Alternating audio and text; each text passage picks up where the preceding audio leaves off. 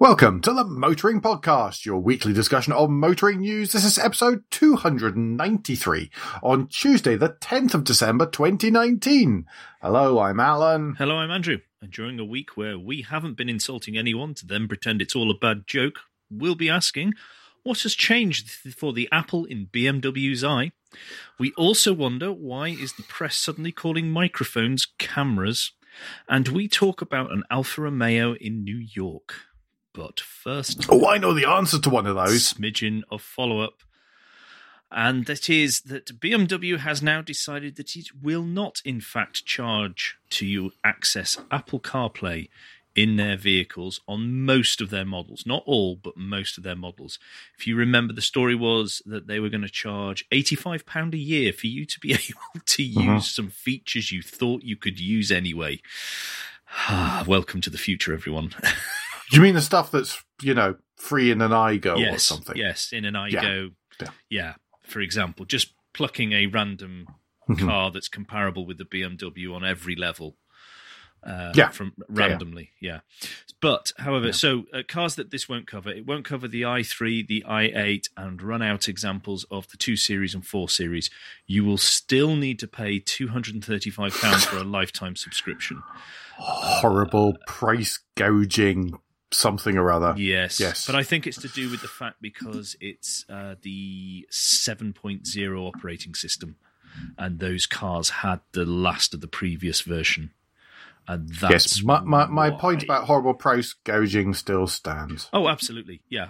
Any car company that charges to enable you to use your own phone easily and integrated with the vehicle needs a strong talking to, I think. You've got to be careful on that wording. Polite way that I can put that. Yeah, I don't even think you managed that, but never mind. New news, though, Alan. New news, and yes, that's right, it's that time of the month. Some of you love and some of you hate. It's the SMMT registration figure. So let's whiz through it in an attempt to placate both parties. November. New car market in the UK fell 1.3%, so still within my 2% rounding error, to 156,621 models registered. Second month in a row, alternative fuel vehicles reached a market share of 10.2%. I was only a year early in trying to predict that, really, wasn't I? Ahead of your time, Alan. Always ahead of my time. Year to date, market performance down 2.7% with 2.2 million cars registered for the UK roads. Compared to last year, private down 6%, fleet down 2.8%, and business down 3.2%. Fleet is up 2.8%. Oh, I'm sorry. Fleet's up 2.8% and business is down 3.2%. I was getting so carried away looking at the next number. For November, diesel down 27%. It's down to 23% market share now compared to 32% last year. Petrol up 2%. Battery electric vehicles up 228%, making 3% market share, which I think is rather good. Plug-in hybrid up 34.8%. Hybrid up 15%. That's selfie charging. Mild hybrids up 454%, mild hybrid petrol up 168%, but I'm not really sure that they ever count, to be honest. Top 10s, I think. Yeah, top 10s are next. Number 10, the Volkswagen Tiguan, 2,376, 9 the Polo, 8 the Mini, 7 the Qashqai with 3,445, so we're not really that many more. 6 is the A-Class, 5th is the Focus, 4th is the Golf, and there's only a couple of hundred between each of these. Yep. So 4th is the Golf, 3,941, registering a mere 22 more. The Ford Fiesta comes in at number 3. That must be an error. I know, total shocker. The Ford Kuga comes in at number 2 with, 220 more registered, 4,143. And number 1 this month is the Vauxhall Corsa with 4,296. So not huge numbers there. I don't know why there was quite such a Fiesta registration drop. I don't know if there've been issues with supply or something, but yeah.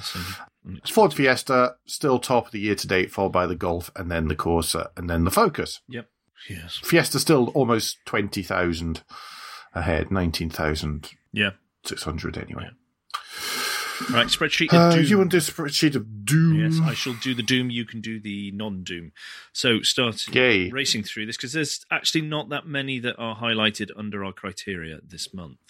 So Doom-wise, Abarth down... Blessed relief, everyone. Yeah, 55%. Alfa Romeo down 21%. Bentley down 35%. These are all quite small numbers, though, so those percentages are a bit large. Well, none of those have reached across 200 vehicles. Yeah. Fiat is down 37%. Maserati is down 29%. Mitsubishi down nearly 40%. That's a bit of a drop for them, actually. Now we start to get a bit chunkier. Renault down 27%. So that's 4,779 last year to 3,503 this year. Smart continuing their nosedive. They're down near 92%. Right. Just quickly, Smart, new model coming in. Yes, I've seen lots complete of adverts facelift, on electric only. all the social medias. They have been hammering. Yeah, it's a little more sort of Hannibal Lecter-ish. Yes. But no, new fronts and rears anyway for the Smart. So that's probably the reason is supply as much as low volumes anyway. Yeah. Sanyong down 39%. Suzuki, a bit of a drop for them as well at 36%. So Alan, take us in a more cheery direction. Right. Other imports, which includes all Teslas of all flavours, but quite possibly a fair number of Model 3s, are up 688%, 2,405. So that's not a number of Model 3s. That's everything added together. Mm-hmm. 305 last year, to give you an idea of just how many there might be in there. What's next? Porsche win the rise of the almost rise of the year, actually, with 619.32%. So 264 last year, 1,899 this year. I don't know if the boat came in or something. WLTP, don't forget. Yeah, I know. Really Sorry, by that, certain amount of sarcasm. Yeah, for a good few months there was nothing last year. MG up 28.77%. Lexus up 57%. DS up 412%. Dun-da-da. Audi up 37%. Alpine, especially after last month. Yeah. Alpine, of course, up 44% with 13 instead of 9 cars. Sad goodbye to Infiniti. Infiniti, there was 0 registered. I was speaking to folk today. There are no more new Infiniti. All registered, all gone. I don't know if Infiniti will be dropping off the radar relatively soon, or if it will hang around like a Chevrolet and only peak when someone does a personal import of one from the US or something. Yes, possibly. So there we go. Possibly. Right. Numbers done. Okay, well, related to the last element that you just spoke about, Automotive News, and more importantly, Nick Gibbs, spoke to Nissan's Europe boss to discuss how they've really suffered in the first 9 months of the year, particularly in Europe. Gianluca Di Ficci, I think, is his name. And if that is not how you pronounce it, I do apologise deeply. But unfortunately, I chose this article myself instead to give it to Alan, who can say words. And they talked about, and I do encourage you to click through on the show notes for the link. Not that this is the lunchtime read, but it's actually quite an interesting article from the questions Nick asks, really. I think he's not shied away, and it's been played with a fairly straight bat, as you would expect by someone so senior in such a large company. But they basically, Nick's asking about why have sales fallen so much and what are you doing about it? And there's a lot of discussion of we are looking at making ourselves leaner and fitter for future direction that we'll be going in. We'll be phasing out old models, bringing in completely new models over the entire range, etc., etc., etc. So within the next year and a half, they will have a complete new range of vehicles. I think the Leaf earlier this year, was it earlier this year or last year? The Leaf came in. I think it was this year. It got a slight tweak. I think the Leaf, but the real start of brand new stuff is the Duke, which is in the midst of UK press launch. Spoiler alert, I was there today. Mm-hmm. So, yes, we'll be talking about that relatively soon. Yep. It's going to be interesting to see, because he talks about, obviously Sunderland comes up and hard Brexit, and doesn't shy away. He says if there are WTO tariffs involved, then Sunderland does not work for them economically. He's very upfront about it. He's being really frank. So, there's lots of warnings for everybody involved, and he's saying this to both. He's saying this to Europe as well as to British politicians as well when he mentions this. They talk about Barcelona as well, because they've just trimmed 600 to 700 people because volumes have reduced across the board for Nissan, but they don't. From the stuff they do build there, it seems it's still an important plant. They've got the Navara, the Renault Alaskan that we don't get over here, do we? We don't get, no. There's the Mercedes X-Class, not S-Class. X-Class, that's sorry, I've just given Nissan a whole new, new production line there all of a sudden. But also the ENV200, their electric van, which I have noticed a few more round my way, I have to say. Corby Council here uses quite a few, actually. They're quite popular around here. So this is an interesting article. I thought, considering this is a company that's been struggling, and they're trying to talk about what they can do about it, and they're talking about the stuff moving forward as well, because we need to remember that whilst there's that whole 95 grams per kilometre starting next year to 2022 across the fleet that a company has to produce, from 2024 or the end of 2024, it's 75 grams per kilometre. So he's questioning combustion engines and what's their future. Got to remember, lots of the challenges that we've been talking about managerially and all these kind of things, that is Nissan Global. That has an influence, but is not direct management for Nissan Europe, which is what I'm talking about here. Yeah. Interesting stuff, as ever. Nissan are a very interesting company. I've discovered in the past, and I've been doing some work with them. It's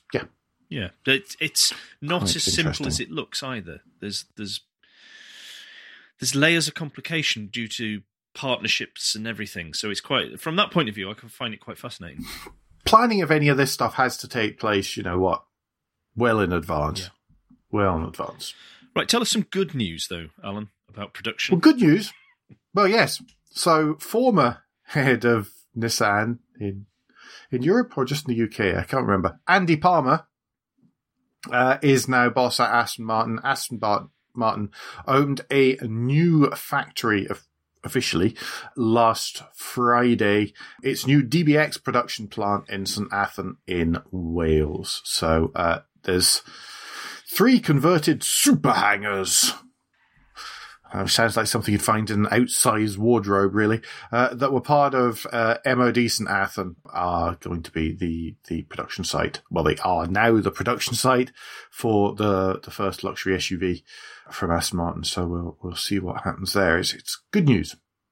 Nice stuff. About 600 people being employed at the factory at the minute, hopefully rising to 750 when pre-production is there. So it's taken a couple of years.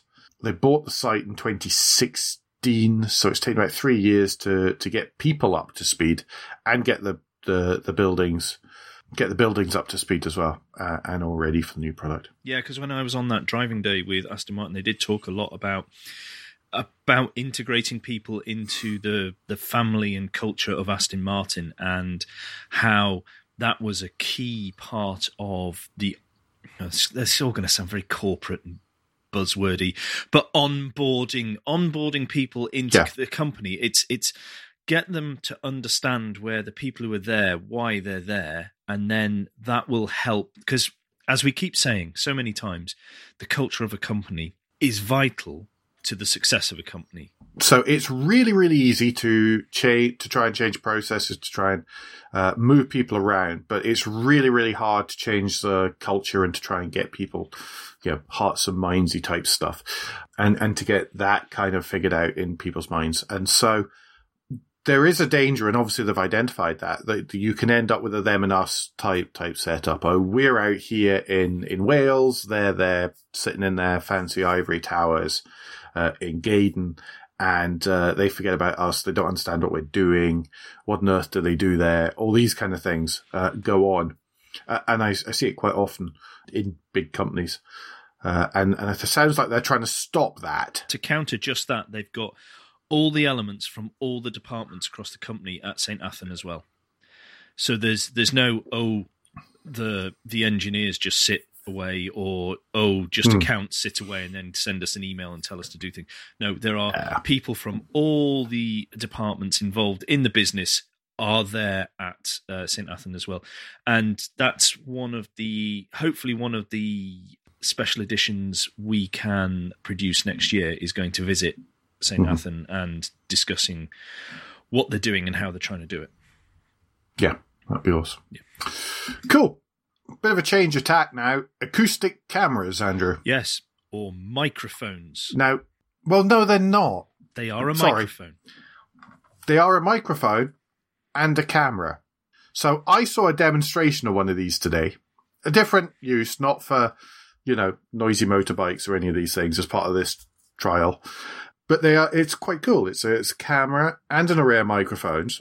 And because there are enough microphones, they can then work out where the location is within the picture and hotspot it. So they'll be able to say all the noise is coming from this point as it travels, and then actually be able to identify which vehicle it is. In the case that I was showing today, it was which part under the engine bay is making a particular squeak or something. Well, that's what they're trying to trial with the ones that are near the Loomies Calf down south, I think, somewhere. The A32 near Farnham. Mm-hmm. And yes, there is a camera involved. It's a trial. Yeah. There's no enforcement, but they are looking at it and they've been threatening. They are trying to test to see, does this actually work how we're being told it should work, and does it make a difference? So there's if you want to see some more information about it, you can try the article from Visor Down, which is obviously a common website that Alan and I sounds like I was about to ask you, but you've been perusing it. Watch out if you are at work and you open this one, because there is auto playing video with audio. Yeah. Even the flipping website's noisy. But this is quite interesting, and it is a trial, but it is quite interesting that they're considering this. Says man with noisy cars. There's a notice that accompanies this camera, and one of the bits that really interests me is saying data collected from the noise camera is subject to controls on access and processing in accordance with GDPR. Principles. No information about drivers or vehicles owned will be obtained. Hang on, you've got a camera. Unless you're blurring license plates. Hang on a minute. No. But it's working out if it is successfully tracking the vehicle that's making the noise. That if they keep that image, the license plate is keeping it information on the owner and vehicle, isn't it? That's not personally identifiable vehicle. Personally identifiable data. Okay, yes it is. It's not. No, it isn't. Then you're going on the crazy. You're going on the crazy thing. Of course, it's personally identifiable, but not that I want to get into this discussion. But of course, it is because they've got the doesn't come under the definition of PID. But it's not the person that identifies. You personally cannot put a camera pointing out in your street and keep and video people driving past your street a bit too fast, because that transgresses GDPR. And I know this because I'm watching many arguments going on the internet about people who are doing this and going, oh, but it's my own personal camera, so it's all right. No, it doesn't matter. You're getting public information. No, that by the way, it's not correct, because that shows a complete and utter lack of it. But how wide the personal identification is that is a subject of much debate. And if you want a really good GDPR modelling tool, then do get in touch with me, and I can put you in touch with people who can actually debate this with an awful lot of authority. But more than that, can help you manage and support any audit you might have. That's our real sponsor talking there. Right. It's my review tomorrow. Take us to the A14 and tell us how much more wonderful it is now, Alan. I haven't been on this yet because I don't fancy going out and taking a token drive on a brand new road, but it promises to be significantly better than it is at the moment. 12-mile stretch of the new shiny A14 that we've been having to drive alongside for a little while is now open. It's part of a 21-mile upgrade between Cambridge and Huntingdon where it reaches the A1. There's a whole bunch of new junctions, all sorts of stuff like that. It's going to be all smooth and lovely, and there's going to be loads of lanes as opposed to trucks and very slow people not overtaking, trucks and trucks overtaking trucks. And it has been a horrible piece of road for years and years and years. However, if you've been driving along it lately when it's all been coned and traffic flows go weird ways and there's been half roundabouts that you've gone round what would be the wrong way where it's a complete roundabout, do just pay attention, but also be aware that your sat-nav might not be up to date. Yes. Follow the signs, use your brain, don't just follow the voice. Yep. Somebody hasn't already, and there's already been... Except for our voices. Always follow our voices. Always follow our voices. Turn left. Yeah, so I hope it's going to make a difference because that has sounded like a right pig of a road for a long time. So it has been for the last 15 years I've been down here. To get from here to Cambridge, about 40 miles, could take you 45 minutes, could take you 2.5 hours for me on one occasion. Thoroughly miserable piece of road. So this is much, much needed. Lots of trucks going out to Felixstowe. Okay. Out there that comes right along the A14 all the way along to join the M6 and M1 and head north and south and whatever. So yeah. Cool. Right. I am going to talk now about yet another electric light commercial vehicle company. And this is Volta. I think we've talked about them before. I don't know. They're all starting to blur into one. The design looks like we've talked about it before, which looks a little bit... It was a slightly different one that we talked about before. I know exactly what you mean, but it was one in conjunction with the Royal Mail, which seems to have sunk without trace. That's what I was thinking of, yeah. And I can't remember what it was called, and therefore I can't find it. Yeah. So Volta is a Swedish startup transport company. And they're going to open a base in the UK to build prototypes, and they're going to team up with ProDrive for development. They are going to be using part of the Banbury base, I believe, to help with the manufacturing of the prototype. What they're trying to create is an 18-ton capacity commercial vehicle that will have a top speed of 50 mile an hour and a range of 100 miles. So what you're looking at is quite a large van for a city. Really urban area. The prototype here looks, the cab is like a very up-to-date version of the sort of Dennis Eagle or something, but it's about the size. I was going to say, it reminds me. I was about to say it's about the size of a bin lorry. Yeah. That's exactly where I'm going. Yeah. So it is a bin lorry. It's not massive, but it's not a transit size either. Again, we talk about every time some commercial EV comes up, cities are screaming out for this. They're screaming out for some sort of solution to help out. And we are ordering more and more stuff to be delivered, whether it's actually to shops or to people's own houses or places of work. So the quicker we can get the commercial fleet transferred across where it's appropriate, the better for everyone. Yeah. I noticed, by the way, that there's... in this Motoring Research article, it comments that Mercedes have deployed electric version of the Actros around the UK. Similarly, Volvo, I know, have electric versions of the FL that are being tested in Sweden, including electric bin lorry. Fully electric bin lorry, so it can be much quieter and more efficient, because that's the kind of vehicle which isn't going to go away very quickly, because you need that size of truck to collect bins and rubbish and stuff. Yeah. So that's a really good test bed because it's a particularly energy intensive activity. Yeah. Yeah. And also looking forward to seeing the electric vehicle companies version of the taxi as a van. I think that's when they can bring that out. I think that's another cracking idea for mainly urban-based companies and deliveries. Yeah, and there's other stuff like Renault have a range. You can order an electric Renault Master, and stuff as well. So yeah. And what we were saying before, the ENV200, the Nissan electric van. Yeah. I think that all of a sudden we're going to see it's going to be a bit like a switch. No pun intended. It's going to be a bit like a switch. All of a sudden we're going to go from almost nothing in that EV commercial zone to, there's a whole load of choice. Do you think, actually, just digressing slightly on this, do you think by the commercial side of things being electrified hopefully quite quickly all of a sudden, like you say, with that switch, do you think that will improve uptake of electric cars? Because people who would not normally go near one are suddenly in it and go, actually, I can see the benefits of this, or not, if it's not suitable for their personal car. Oh, I don't know. I think it's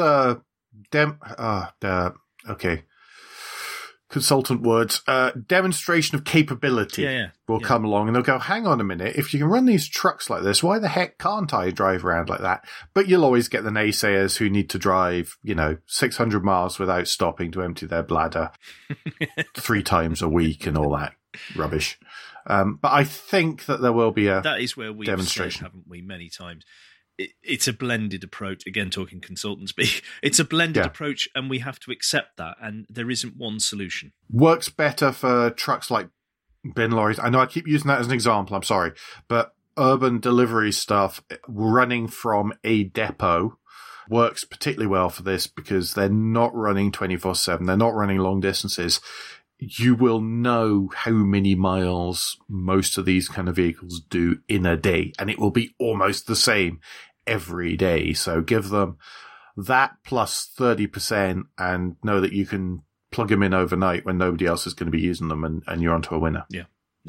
That's what it's going to take. And the reason it'll be a big influx is that it will be a new depot, warehouse, whatever will open, and the fleet that serves from that will all be renewed at almost the same time, or they'll renew half the fleet and whatever else and put in the infrastructure for that. And that's why it'll go from not seeing any to seeing quite a few relatively quickly.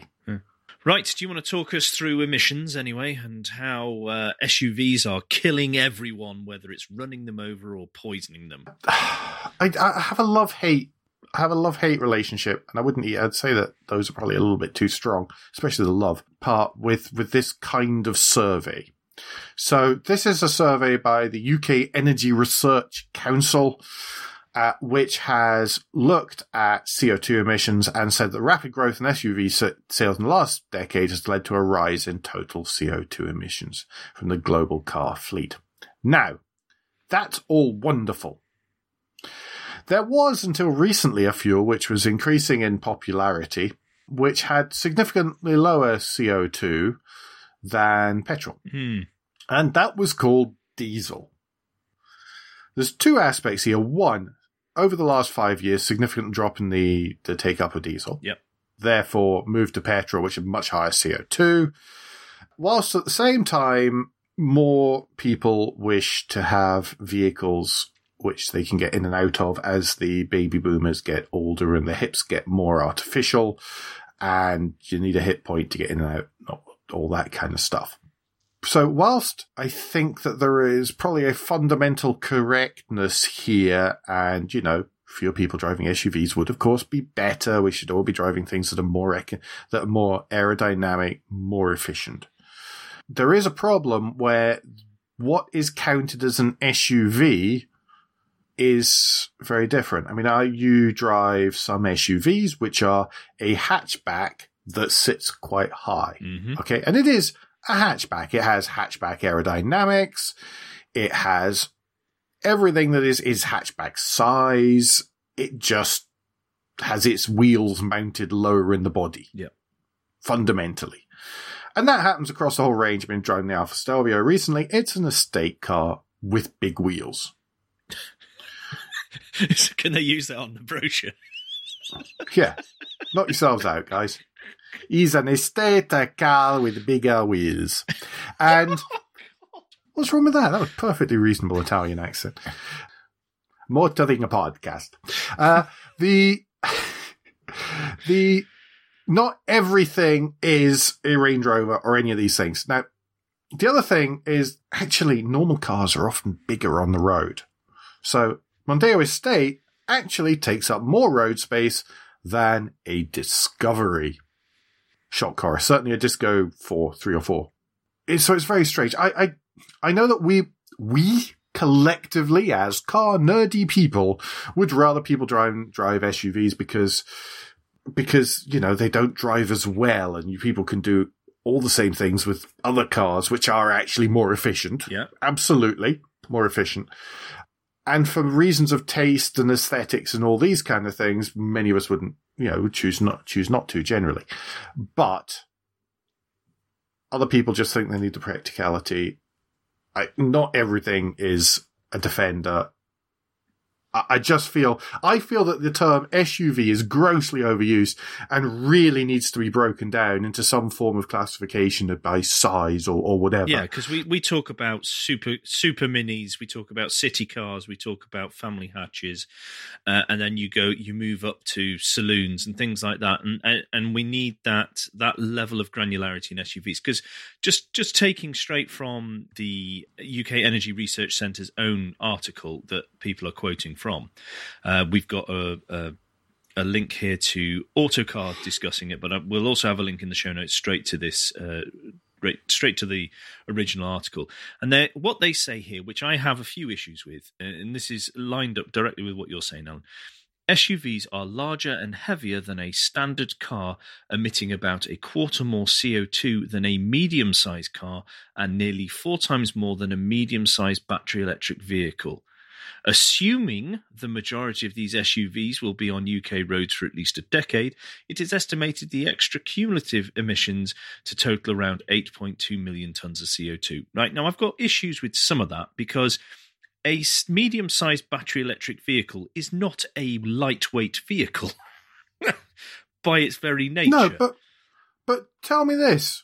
If you're going to go medium-sized, which I assume is C segment,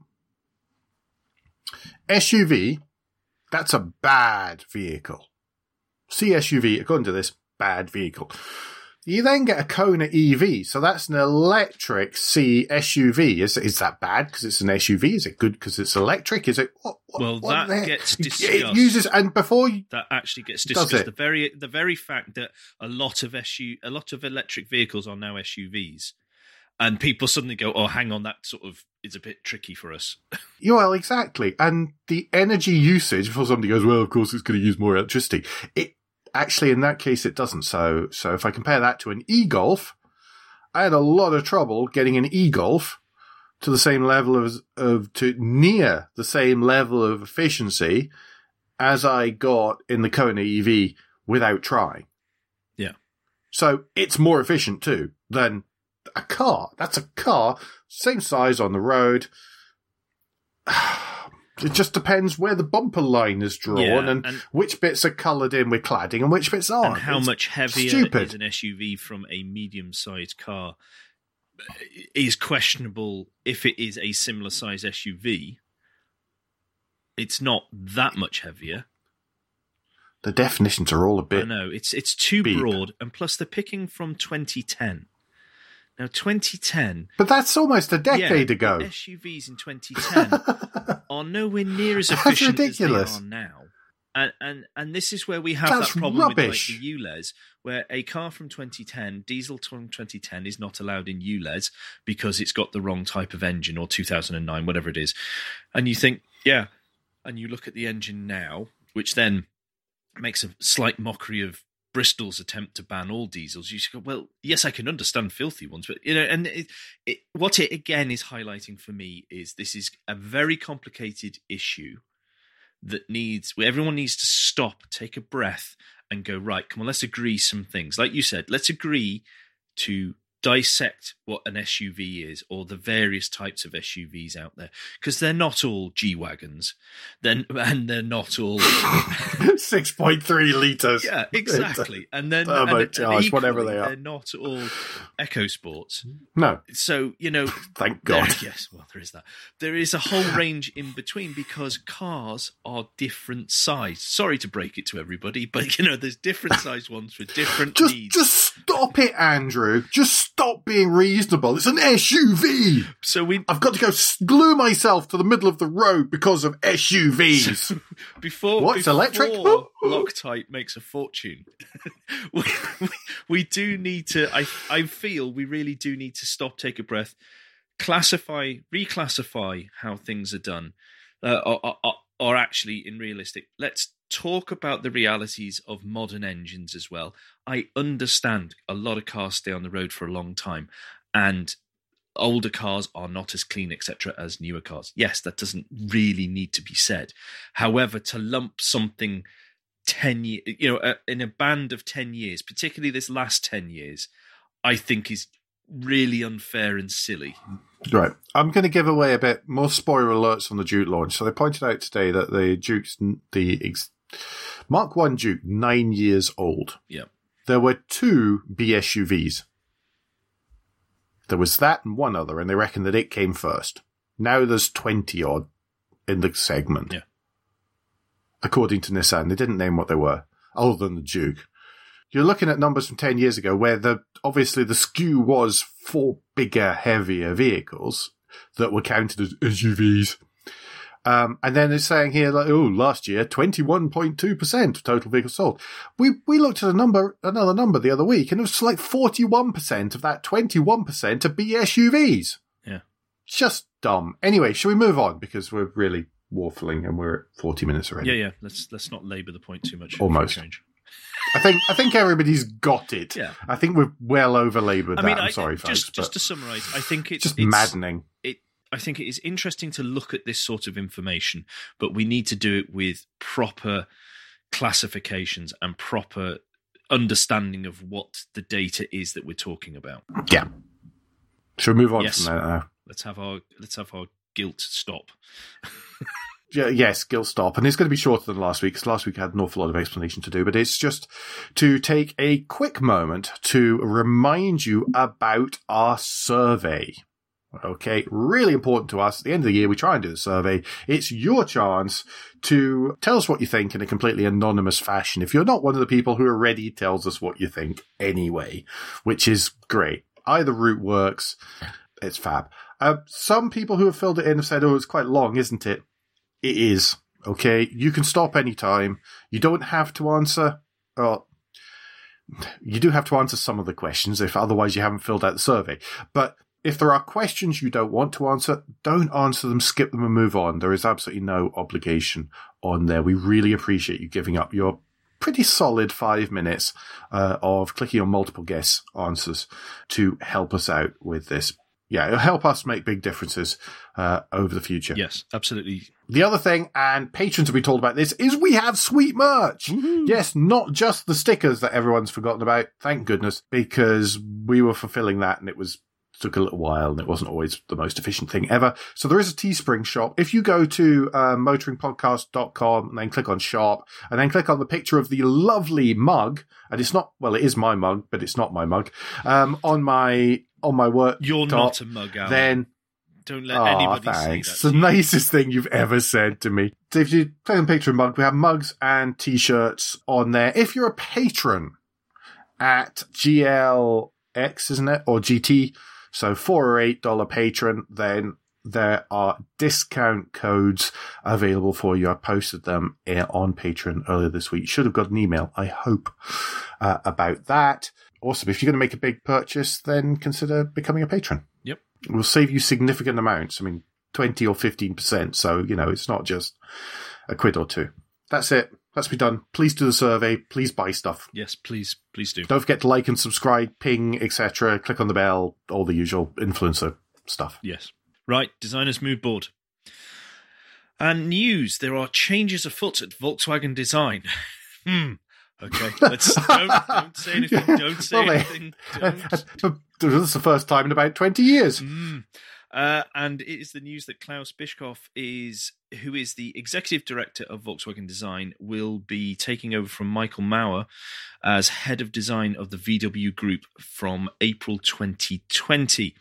This means that the much shuffled around poor chap Joseph Caban is going to rejoin and take over the role that Bischoff will be leaving in Volkswagen from July 2020.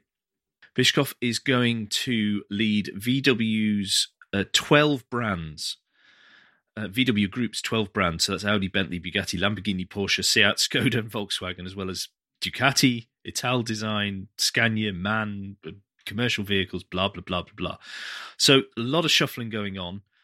And this is, frankly, I'm made up for Caban because he's got properly shafted by BMW deciding they've made... Well, that's what it looks like. We don't necessarily know what happened internally. No, it looks like they felt they made the wrong decision, so they shuffled him around rather than say, look, we're both adults, let's call it quits, off you go. And then... So I hope he can get back to designing again. I'm looking at the pictures here. Nobody's suits or outfits seem to have particularly sharp creases, so there may well be changes afoot. Yes. Lunchtime read this week comes from Jalopnik, and it's Max Finkel, and he's been driving a right-hand drive red Alpha Spider in Manhattan, which... Yes, it's Jim McGill has been... On another Jim expedition. he's on another expedition. After his intention of going somewhere warm this winter, he's in New York, which is well known for being absolutely bitter in December. Jim, you're awesome. Max, you're all right, I suppose. No, you're pretty cool too. So go read the article. It's on Jalopnik. Link in the show notes. You'll be able to find it on Jalopnik anyway. Yep. But we like the clicks. The clicks are good. Excellent piece. And usually 99.9% of the time, Max is writing a cracking article anyway. And it's about someone we know and love, like so that makes it even better. Mm-hmm. Right, list of the week comes from Alex Goy, actually, has compiled a list of the worst Christmas car gifts you can receive 2019 edition. And there are some... I was going to say crackers, but not really. They're awful. They are truly, truly awful. Starting strongly with Ferrari's, and I'm quoting the title of the little segment, Ferrari's horrid watch, which is... That's nothing. That's nothing. I'm sorry. It's pretty horrid, but it's not £300 Lamborghini bum bag. You could have a €69 Vignali silk tie. Yes. Or £40 cufflinks. No. Or £27.50 plus delivery for the Mercedes-Benz barbecue branding iron. Yes, that's quite special, that is. You can have the 3-pointed star on your burgers. But, yeah, I'm not quite sure how you manage it on your bratwurst, so to speak. You could spend £78 on a fairly... fairly dreadful seeming computer mouse from Porsche. Or £41 on a 1:16 scale model in silver of an MG they don't make anymore. Yes. And I don't mean an MG BGT, I mean an MG6. Yes. Sorry, a rubbishy MG that they don't make anymore. Yes. So there are a few others on that list, so click through and have a look. Yeah, there are others. And just enjoy Alex's writing, because it is pretty funny. It's a delight, as usual. Which brings us to the and finally this week, following on from electric SUVs, former Hyundai WRC driver Hayden Paddon is building a car. Well, he's back in New Zealand, and with the help of Hyundai New Zealand, he is building an all-electric rally car based on a Hyundai Kona EV. It's rather cool. they're doing all the stuff you'd expect to happen to a rally car. So they've stripped it right down. They're seam welding and adding extra spot welding and just doing everything to make the Kona a bona fide rally car shell. And he's saying that there's a fair old trade-off in there, and it is quite a big vehicle and it's quite heavy, but it's got loads of space for the batteries. The battery range as standard is pretty good. So, yeah, it makes a decent starting point. It's part of the trade-off. So we'll see what happens with that. Hopefully, I'm sure it'll be a demo. No, he's looking to race it against cars now because he's very concerned that particularly WRC is moving quite slow, that they're only going into hybrids in a couple of years, isn't it? 2022, I think. Something like that. I think it was in the article and I've now forgotten. Something like that. It doesn't say. They'll move into hybrid technology in the next 2021, 2022, something like that, but it's not next season. So he's worried that it's going to get left behind when already electric vehicles, from a performance point of view, as in off the line and moving around, are really quite good now. So he's just on board with this whole thing, and he comes across as such a lovely guy, by the way. I mean, whenever he's interviewed and stuff, it just didn't work out for him at Hyundai WRC for several reasons. But yeah, it'll be interesting to watch this in action and up against competition. Yeah, it's doing it as a proper showcase, which is kind of cool. Yeah. Parish notes this week. There should, fingers crossed, stars aligning, be a special edition. Yes, I'm working on it. I'm working very hard on it. Cool, which should be good. I have no idea which one yet either. I'm sure you'll tell me in a minute. So that's coming out. And that pretty much rounds it up for this week. Anything I've forgotten? Not that I can I think we've talked far too much this week. Sorry about that if it's a bit long, guys.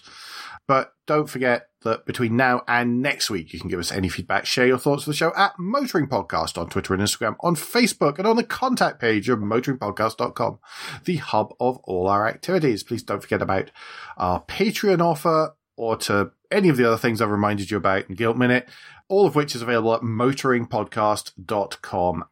And of course, we urge you to leave a review or rating on Apple Podcasts or however your podcast app lets you do such a thing. It really does matter. Andrew, if your tongue is untied, what's the best way to get in touch with you? Best way to get in touch with me is via Twitter. If you search for Crack Windscreen, you should find me there. And Alan, if people would like to get in touch with you and perhaps discuss even more about the classification that should be required now for all SUVs, what's the best way for them to do that with you personally?